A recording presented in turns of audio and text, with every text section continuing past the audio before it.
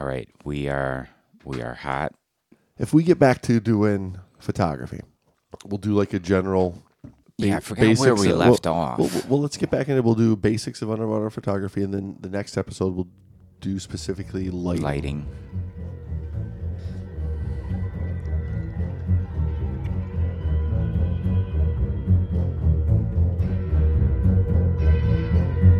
It's not going well. Clearly.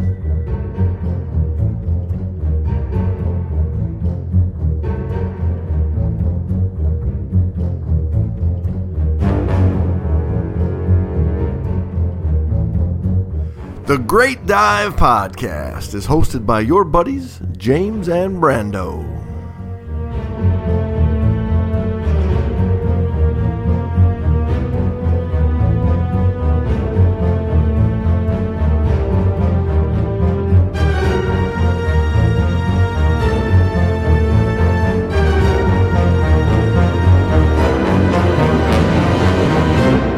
Power of the torch. You mean lighting? Lighting.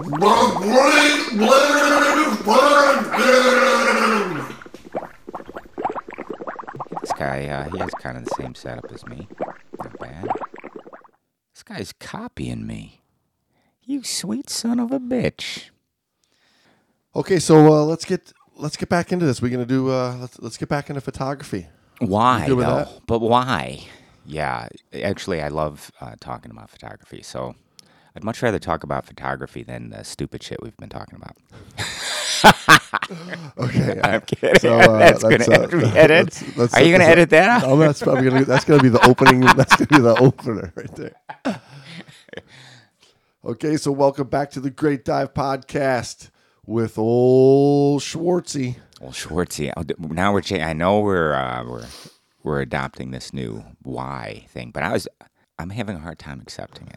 I love the sentiment. I don't want you to get me wrong. We came up with that. I don't want you to think I'm not appreciative. You came up with that. You know, you really Grateful. You know you're a good friend when you got that. Got the name why. that I know, ends and with a Y. that's what I mean. I was touched when I read that. I was like, that's something, because I was like, oh, they changed my goddamn name. And then my wife's reading it to me. You know, I was driving. She was reading the post or whatever, and I was, oh well, that gets me. I have a heart of stone, but occasionally somebody gets out a little chisel and gets right into the crack there. Schwartzy is what they call my boy. Oh, in is it? school. Hey, Schwartzy. Yeah. Schwartzy. So No, I still like the Brando. Brando's, yeah, it's old from whenever, from actually like school when I was a kid. But I actually had a guy who used to call me something with stogie. Oh, because I always had my Brando. pencil in my mouth like I was smoking Brando. a cigar. You ever see a grown man naked? Yeah. You ever been in a cockpit?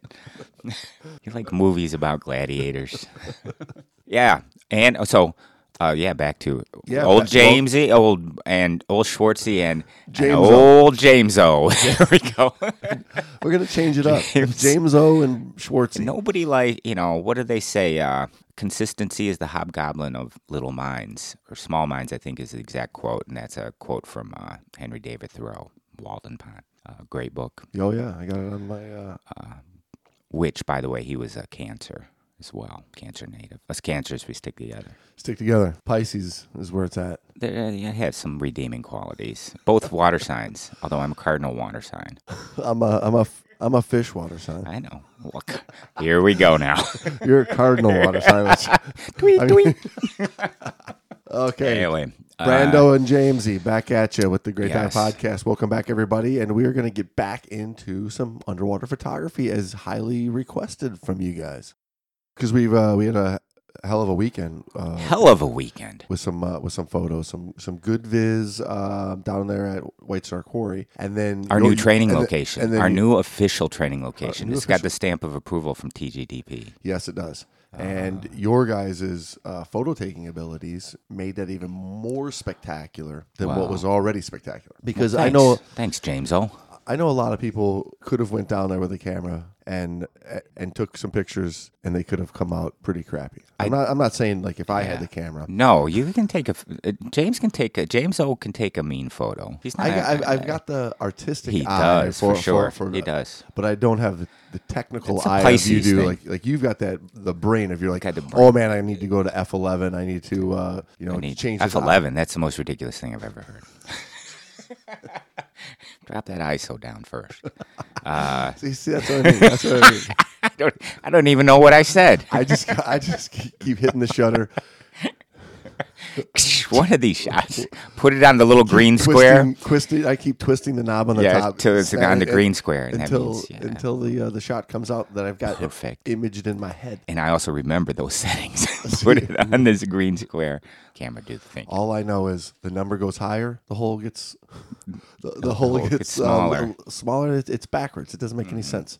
Who the hell thought of these numbers? It was Einstein, Rosenstein, whatever bridge. I mean, the hole gets bigger, the number should get bigger. Schrodinger's cat. We were talking. There's a lot of good. I mean, the ISO science talk. I mean the ISO. Well, that goes without saying. The number gets bigger, the speed goes up. Well, makes perfect sense. Oh yeah, if you jack your ISO up, by all means, you can increase your shutter speed. Yes, very good. You're getting it, man. Slowly but surely. I'm proud. I'm damn proud. That's the thing about talking about photography. Talking is great for the technical aspects, and you can talk a little bit about the artistic eye, but it's very difficult to convey. Like, there's no always do this, and you'll have a great photo with the artistic portion, right? Well, you can have a technically good photo that just isn't fun to look at. It doesn't do anything for you, right? And then you get.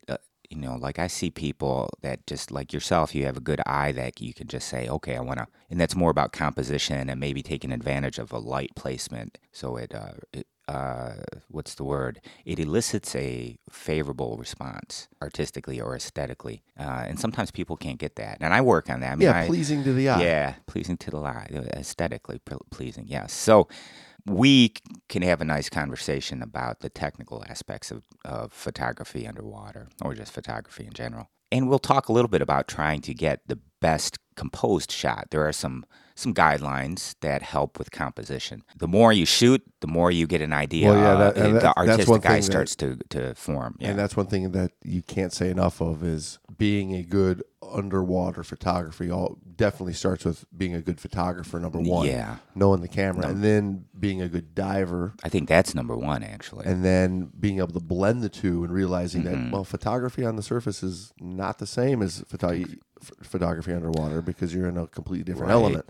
So you got to be able to blend those two together. Exactly. Yeah. Which means you got to be good in both. Exactly. Yeah. A crappy diver occasionally may get a good photo. He's a crappy diver, halfway decent with a camera, gets underwater. The thing about digital now is you can snap 10,000 photos. It doesn't cost you anything. And that's what I keep in my back pocket, right? So I'm not that good of a photographer. I don't know. I think you're pretty good. I'm a pretty good diver. I can take 10,000 photos and I can snap out a couple of decent ones. Well, I don't even think you. I think you can take 100 photos, and you're still gonna get 40 or 50 nice ones.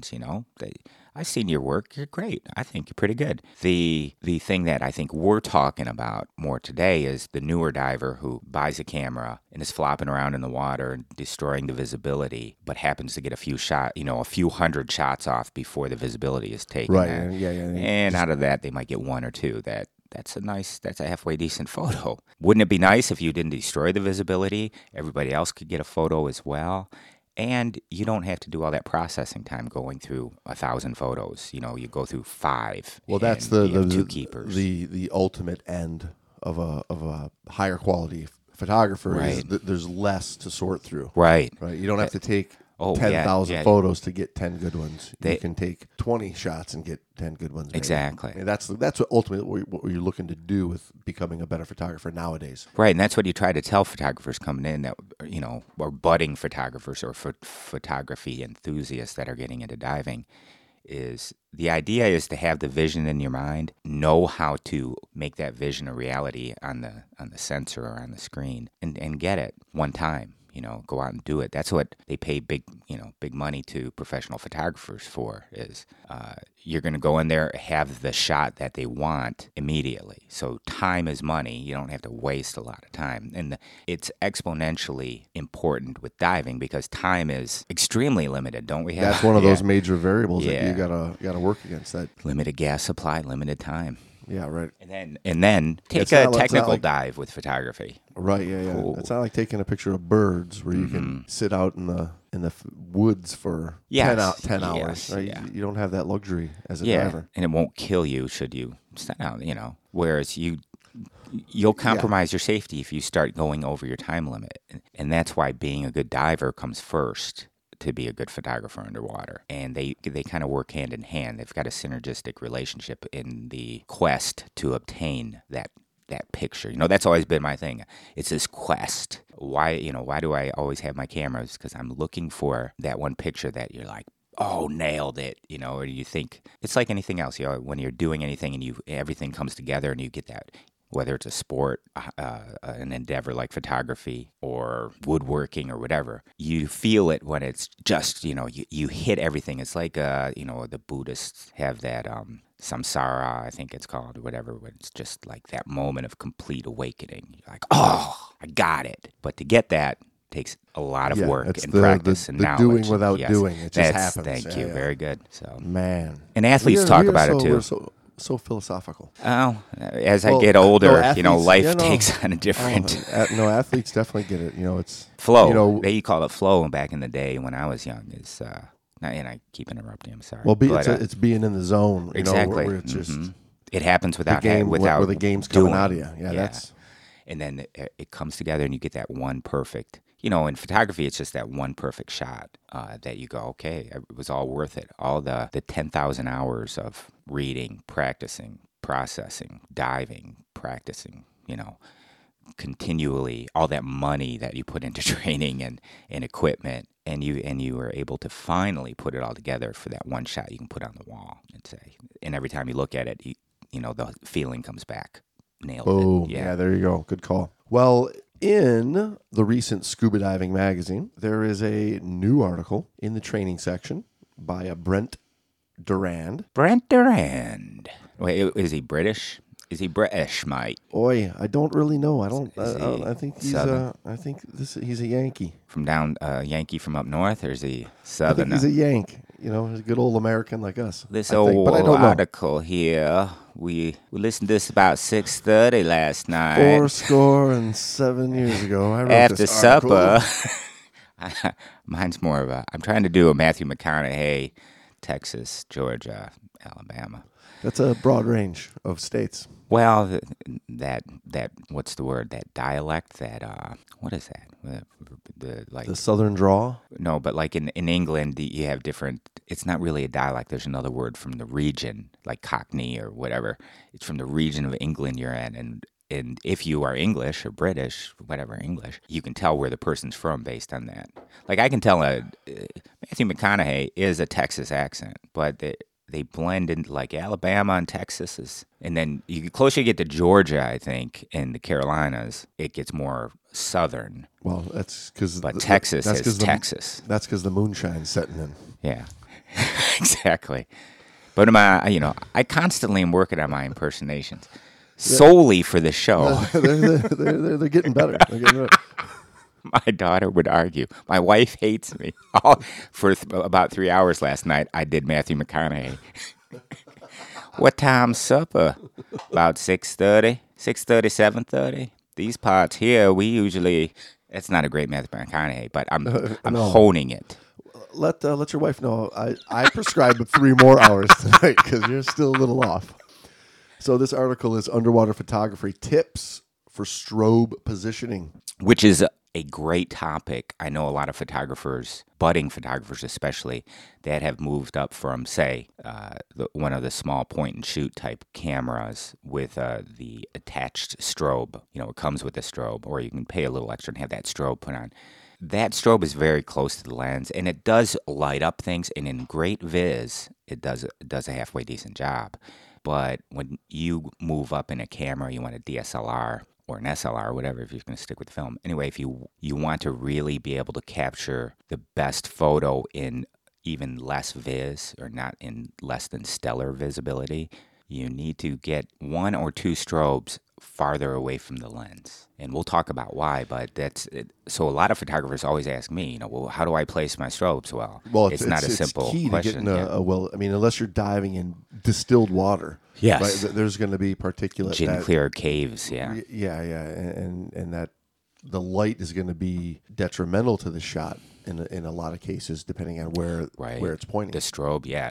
And that's what I mean. When you take photos here on the surface, you have a lot of people, especially with the point and shoot, but even with the DSLRs, they'll have a built-in little flash that pops up, and you'll take a photo and you'll get red eye a lot. Or with pets, they get what's called pet eye, which is more of a green or a blue or gray or kind of thing, where the pupil is basically, like a red eye, the pupil's red, right? And that's from the light going and hitting the back of your eyeball where there's a lot of blood vessels. At least that's what I've been taught. And it's due to the fact that the light source that's illuminating your subject is very close to the lens. So the angle is like that angle of refraction or whatever. It goes out, hits the subject, and goes right back in. And that causes problems. It gives you the red eye. It also catches anything floating in the atmosphere between your subject and the lens, or the sensor, I should say. So the problem there is, underwater, we always have a lot of little particulate. Sometimes you don't see it. You see it on the picture, on the photo. You're like, holy crap, there's all kinds of sand floating in here. Yeah. So being able to take a picture through that is basically due to the lighting. Yes. And that's where you can do your magic, really. You can go into an environment with less than stellar visibility. Like you go in and you're like, wow, there's a lot of crap floating in this water. So visibility tends to get down, 10 feet, 20 feet, whatever. If you place your strobes right, you can make that place look like, the visibility is spectacular. If you can place your strobes right, that's the whole key. And to do that, you have to understand what's going on with the light and how it bounces off your subject into your sensor, into your lens, and then into your sensor. So that's why, people think our last photography episode, which was a while back, we got feedback. People loved it. They wanted to hear more. Right on this. Yes, and right on this specific subject. All right. So old Brent starts off his article saying, it's basic ocean science. Water absorbs color the deeper you go, turning everything into a monotonous blue. A strobe's white light is a game changer and an essential part of an underwater photographer's kit. This light contains the entire spectrum, making color visible again and transforming dishwater dull scenes into vibrant displays of nature. You can get creative with strobe positioning, but first it's important to master a few basic techniques. Word. And he goes into wide angle strobe positioning. All right, so he goes over the two broad ranges of photography in this, right? So the wide angle photography, which is I think what most people first get into because they're just seeing so much in the water. They want to capture it all. And then later they want to get into the macro, the close-up photography. Yeah. Because they start to hone their eye and they see the little things, the seahorse, right, the head of the eel, the flamingo tongue on the Yeah. Well, yeah, and each hold their own, pros and cons. Of course, wide angle gives you the entire environment. It's like you want to get a picture of a shipwreck and a diver.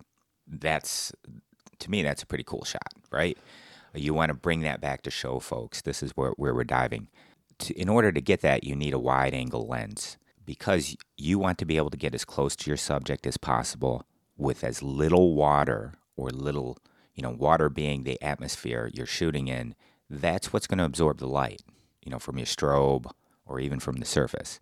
You want as little between you and that sensor, that lens going into the sensor, as possible. So in order to do that, you need a wide angle lens that you can get within 3 or 4 feet of a diver and still capture the entire diver on the shot. And then you put a dome port in front of it. And the dome port kind of makes the best use of the magnification of water to a certain extent. You know how water magnifies our vision, right? It's 4/3 kind of deal. The dome port allows the camera to go underwater, and it actually, what I believe it does is it kind of takes away the distortion to a certain extent and still keeps it a wide shot. Because you've seen a wide angle, the fisheye shot is Like if I took a picture of your face with a wide angle shot and you're in the middle of it, your nose is going to be huge. That's why you don't use a wide angle shot for a portrait. Right, which is where I think a lot of people get the confusion of what you had just said about with the wide angle, you need to get close to the subject. And they would think, well, if I want to take something real close up, then it would make sense to have that wide angle lens. But in reality, it's a different lens. That's where you get into the macro stuff. Yeah, and with macro, when we're talking about wide angle, you have a millimeter. Usually it's expressed in millimeters. That's your focal length when you buy a lens. So like an 8 to 15, a very low number is wide. The lower the number, the wider the shot. Okay, and that's because the distance from the lens focus point to the sensor gets very small. Versus a macro shot, which usually you use like a zoom telephoto lens. I shouldn't say zoom, but a telephoto lens, which is you start to get in the higher numbers. Like I use 100 millimeter for my macro, which really allows you to focus on a very tiny subject. In other words, that subject, like the eye of a fish, will take up the entire sensor. Right. And I think a lot of people that are getting into underwater photography, their experience with a telephoto lens has been so I can stand 100 yards away and focus on something. But I don't really have that application underwater because of the medium of the water being so dense that I just can't get through it that far. Right, exactly. You're not able to see that far, and you're actually, hindering your shot. That's why you want a wide angle shot to get a big subject from very close up. You'll still be able to get the subject and minimize the water between you. And with a zoom or a telephoto lens, a macro telephoto lens, got to make sure you point that out because a macro allows you to focus very close. If you just got a regular telephoto lens, like a 200 millimeter that I use for a lot of my sports shots, that I can't focus if it's any closer than like 6 feet or 8 feet. With a macro lens, it's designated as a macro lens. You click on a macro switch and you can focus like 5 inches away and it'll take up the entire sensor. Yeah, so the focal point being the key. Focal point is the key with those, and that's what that's why you use the different lenses. So you can, if you want that nice close-up shot, you want the seahorse's head. That's all you want. You don't use a wide-angle lens because even if you got a quarter inch away from it, you're going to get a lot of background, and that horse's head will be small in the center of it. Seahorse's head. You want that zoom lens where you can still get 6 inches away.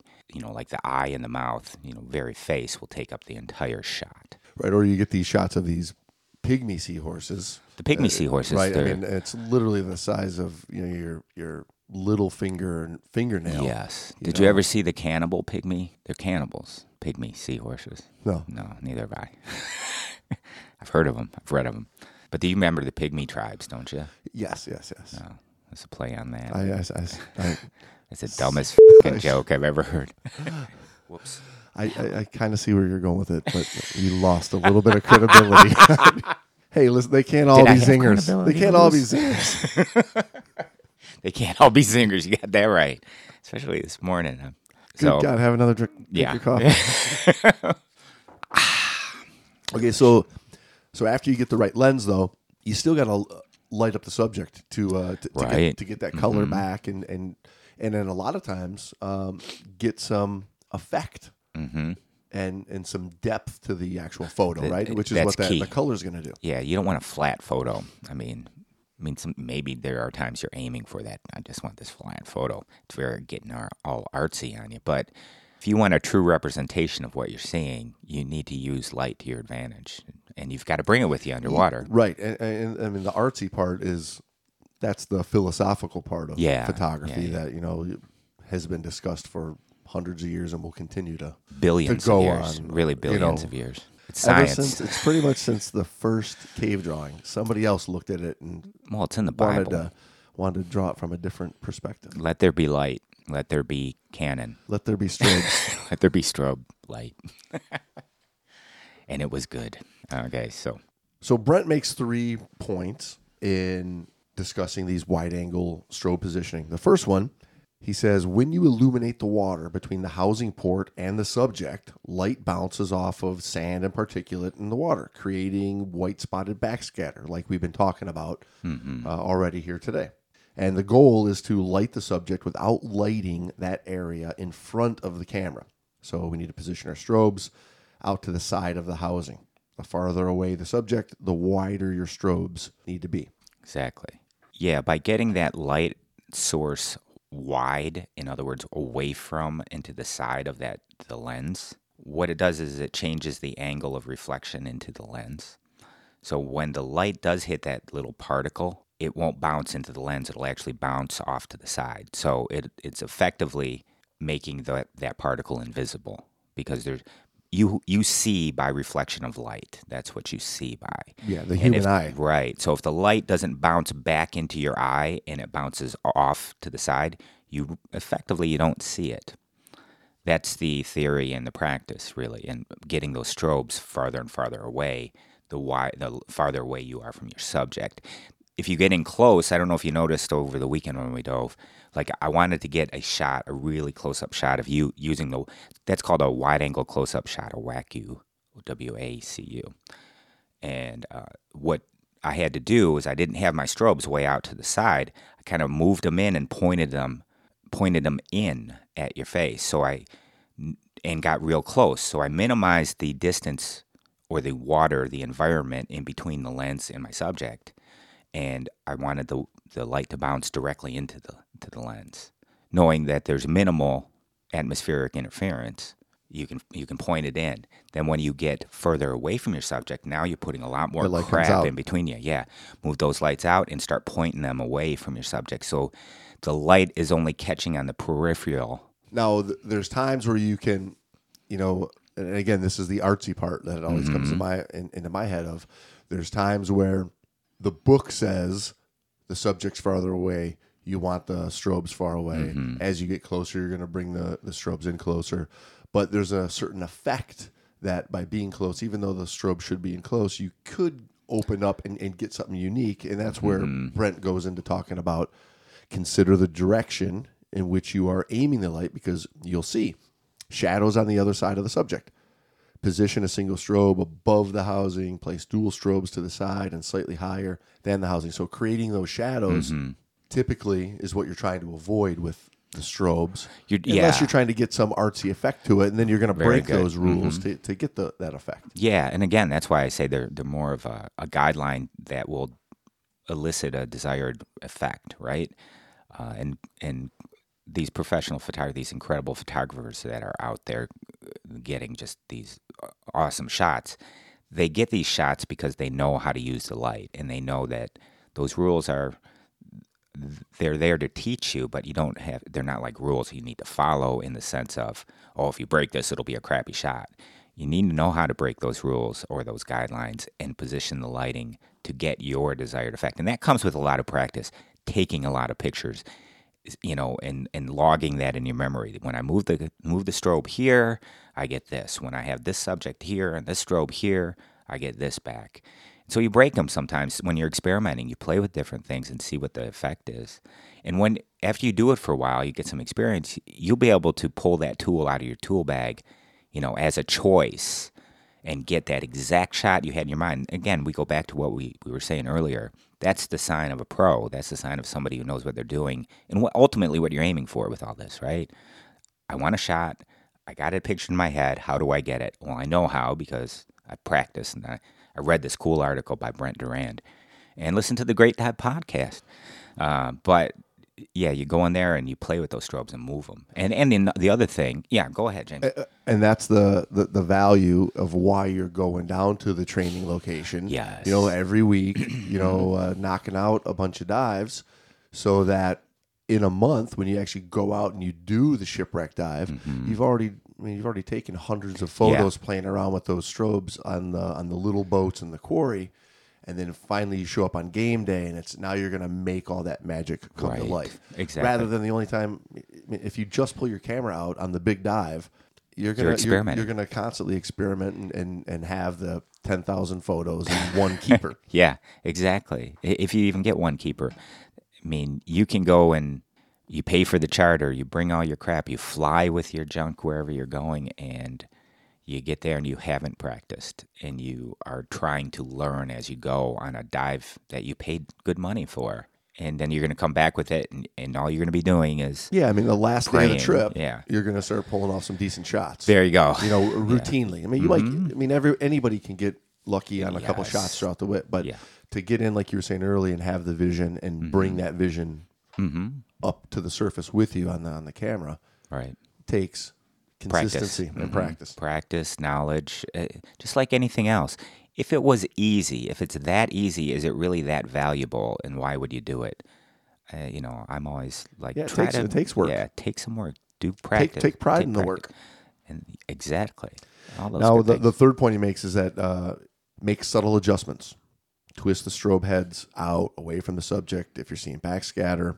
Raise the strobes to create more shadow under the subject. Move your single strobe from the 12 o'clock position above the housing to the 11 or the 1 to add a touch of shadow on the side. And that's playing around with it all. All great advice. And I like that he says make it subtle.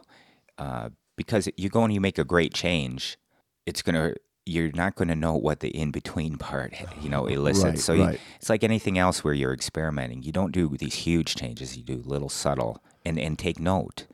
Well, I get people coming to me all the time, wanting to fix it, work on their buoyancy, work on their trim, and they get a new set of fins, a new dry suit, switch tanks. Yeah, and I lost 30 pounds last summer. And they go, well, it was better, it was different. Yeah, well, okay, which one of the 15 things that you changed did it? That's the thing. It's a combination. Everything's like it's a recipe always. The more ingredients you got in it, boy, if you change every single ingredient, you won't know what was the one that made the good. Yeah, exactly. So the other thing that he adds this little expert tip, which I agree 1,000%, which is even on the surface you do this, is you throw a diffuser in there. So what a light diffuser does is it scatters the light so it's not concentrated in like the center of the strobe. You got a hot spot in there. And so it diffuses, hence the term diffuser. It diffuses the light, makes it more spread out and even. It does tone it down a few, which usually in photography they refer to it as stops, and we're not going to get into stops, but it's barely, it's a fraction of a stop that a good diffuser will, tone down the picture, which is not that big of a deal. Long story short is diffusers make the light more even and soft and pretty. No, on that, is there a point where you're thinking in your head, get rid of this diffuser? So I have used shots where I don't use a diffuser. I'm trying to think of the exact shot that I would be like, oh no, it's a shot where you need the highest light you can get, and you may be close, so it doesn't matter that it's hot spot. The hot spot takes up the entire photo. In other words. So because of the effect, right? And the only way you're really going to get it is by routinely playing with it. You have to know what you're doing getting with that it. eye for what you're looking for. But it's rare. I almost always. I'm trying to think of a time where I've said, okay, take this diffuser off and leave it off for this particular shot. Gotcha. It's rare, and I do that more topside than I would underwater, where I don't use my diffuser. Okay, so next he moves into talking about macro strobe positioning. The same basic principles apply for macro photography, but the strobe is pulled in close to the port for more precise control of the light. His main point being to create a black background, get close to the subject, then turn your strobe head about 100 degrees inward to where it is flashing mostly on your housing port.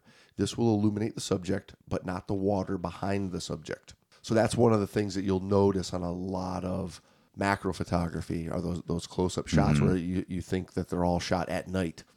Yeah, that's called a low-key shot. When you talk photography and you say low-key or high-key, that refers to, like, high-key is like one of those white background shots. And you can do that. You can make that happen using your photography settings, your camera settings. As well, I mean, you do need to control the background somewhat. You have to make it either far away and backlit, highlight for highly lit for a high key. And then a low key is that black background, which you can get in a daylight with the right camera settings. Right, so that's the big difference between having the fully manual camera versus just the simple click the shutter and have it on automatic, right? As I can take that same shot and have it almost blinding white behind the subject versus completely black behind the subject, and it's all a matter of just how I've set. Yes. Whereas somebody looking looking at the photos would think one was taken in the morning and one was taken at night. Right, exactly. And that's all based on photography, your photographic skills. Knowing what to do with your camera settings, knowing where to place those lights, knowing where to place the subject in relation to the background. And a lot of times that has to do with you. So, like you can't take the fish and put it up above you with the surface as the background, which would give you a lot more light, as a backlight. You can't do that. So you need to know how to place yourself in relationship to the subject and the ambient light or the background light. So those two type of shots are pretty common in macro. The high key, and I think the low key is probably even more predominant, which is that completely looks like the subject is floating in blackness or something to that effect. Right. Yeah. And those are awesome. They're pretty cool shots. Really cool shots. Yeah. Like when we did that the goddamn photo. The photo contest. The photo contest a couple months ago. There were some cool ones. Really cool ones like that. Yeah. So, and then, of course, we talk about the expert tip, right, which is given in this article. I really like this article. I mean, it's short, it's to the point, gives some great tips. Does it go in depth, into photography? By no means, but it does give you some great tips on how to get the lighting that you might be desiring and the effect you're desiring. But he says, the backlighting will cause a creature like a nudibranch to look like nearly translucent. So in other words, you'll be able to it looks as if you can see through it to a certain extent. Emphasizing the animal's features, and you see those shots when you're viewing, different magazines and whatnot. And backlighting is light in the background coming towards the camera. Yeah, getting it to go through the subject to a certain extent. The way the light surrounds it is what gives it that effect. I mean, the animal may or may not be translucent, but you can give it that effect by having backlighting. There you go. I mean, So there's a shot that we're looking at that there's a little bit of lighting on the subject, and then there's some lighting coming from the back. And, it gives it that ghostly, right, really cool effect. And that's what we were talking about earlier is that artistic effect to breaking the rules. Because, nowhere in the book does it say, get the strobe away from you and shoot it back at you. That doesn't make any sense. Mm-hmm. But here, it makes perfect sense because of how you're trying to get that lighting to a... And the way you do that with macro is you're so close to your subject that the arm on your strobe can actually go to it's behind the subject. Maybe not directly, but it's like over it and past it. It's after the subject. So your subject and lens are next to each other. And behind that, above it, is your one strobe coming back. Right, coming from behind. Now, we do that with wide angles sometimes. We do some backlighting. We'll take some video lights and place them around a subject from behind.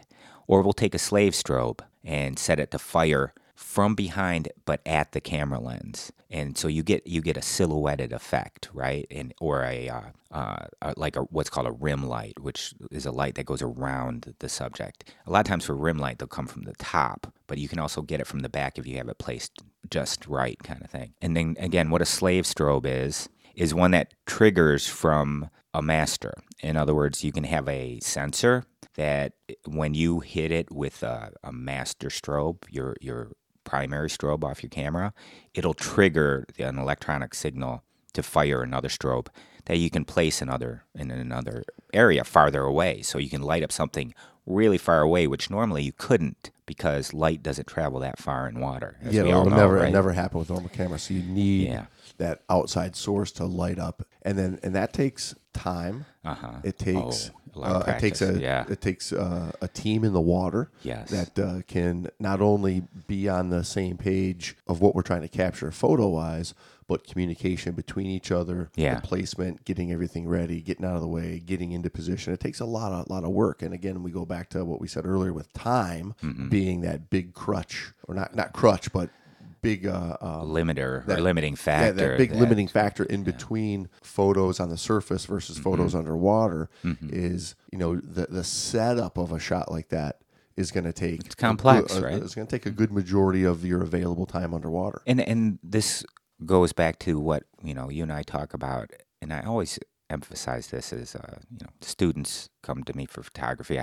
The biggest thing I tell them is you have to be a good diver. If you are down there destroying the visibility, or you can't get the job done because you have equipment issues or technique issues or whatever, visibility gets destroyed, time is being used up too quick, you're never going to get the shot, right? So what's the point? Yeah, and if it takes you 3 to 5 minutes to get your buddy's attention, just to ask them how they're doing on their gas supply, you're going to have a hard time organizing and getting a photo staged up and ready to be taken. Oh, yeah. And I mean, you bring up some great points there, too. And that's, again, this goes to being a good diver, is the awareness level. Photography, forgive the pun, causes a focusing of attention. And when you're into that kind of, when you're focused on the mission and you're not paying attention to your diving, as we know from, reading DAN reports, the accident reports, is you're not paying attention to your diving, your awareness is shot.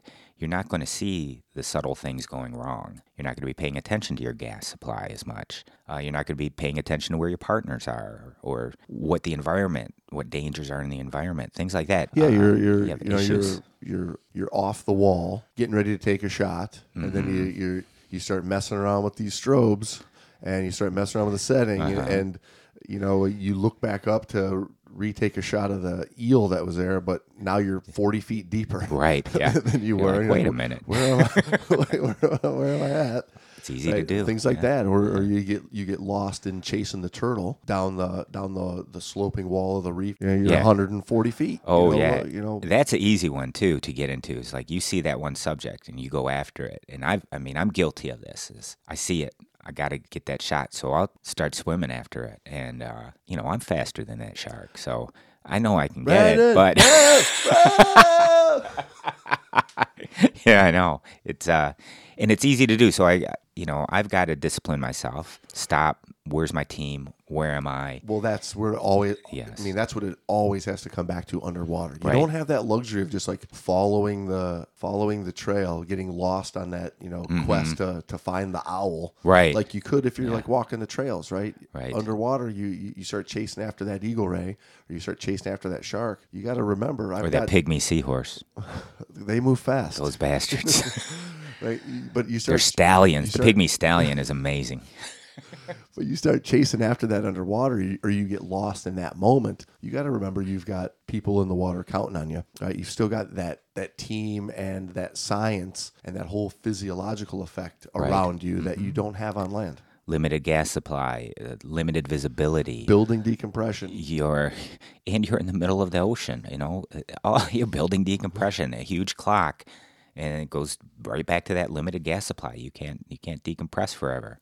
Should you accidentally extend your bottom time and require a lot more decompression, and it's limited. Everything's limited. And I know the breather divers are like, well, my gas will be unlimited with my breather. True, to a certain extent, but my argument would be we shouldn't be counting on that. We should have a plan and stick to it. There are other factors that need to be thought of, besides just your gas supply. Water's cold. Hypothermia sets in. It depends on where you're diving. I mean, that's a key one there, right? Yeah. I mean, extending out, an extra 10 minutes on the bottom in cold water. Yeah. I mean, another 20 minutes up. Yeah, could mean 10 or 20 minutes more decompression. Right. So now you're a half hour.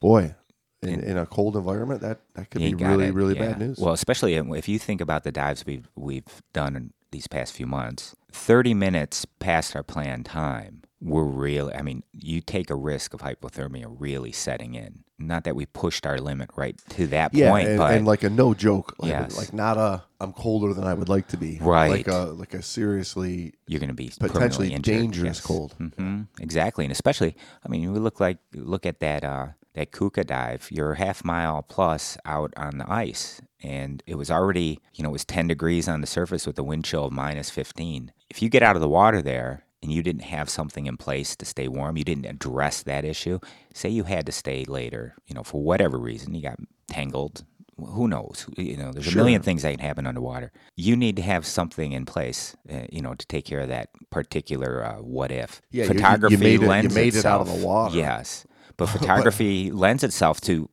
coming into just that because you're not paying attention to the time. You're not paying attention to your location. You could get lost real easy. All that stuff. So good, right? So I mean that's photography in general is. Boy, I just got lost. Right. I got lost in the photography. 3 hours just went by. I was out here at the park, taking pictures. Holy cow. As a diver. I got this cool picture of this dandelion. I had to get it just right. It's from 90 different angles, but. it took me 3 hours to get it, which, I mean, that's photography. I mean, and that's what so many people love about photography is they can get lost in it and they find peace with it. They find their internal light with it. Yeah.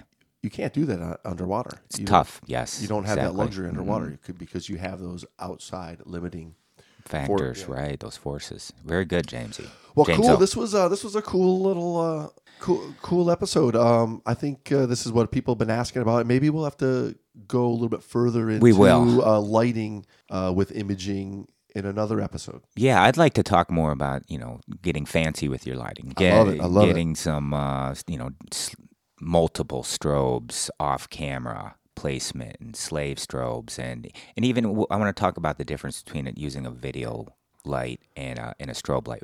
Well, why one over the other? Let's go hit our safety stop.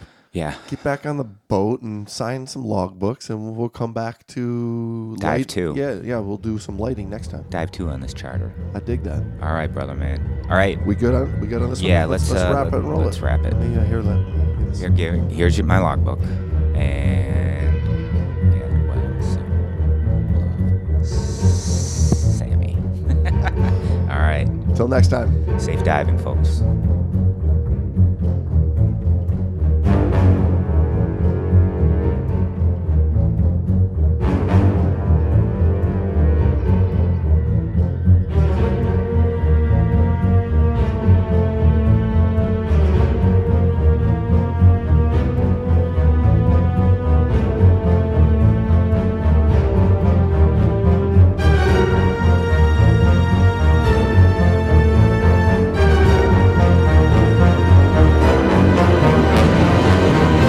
Busier than a one-legged monkey in a screen door in a submarine.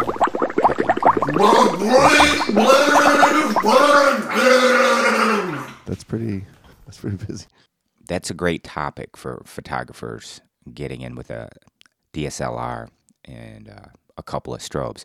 Now you've got folks with like the smaller cameras and a strobe that is, in my humble opinion, a little too close to the lens. The whole idea with a strobe is you need to get it away from the lens. Yeah, so let's, I just sent this over to you. Sweet baby Jesus in the manger. Uh-oh.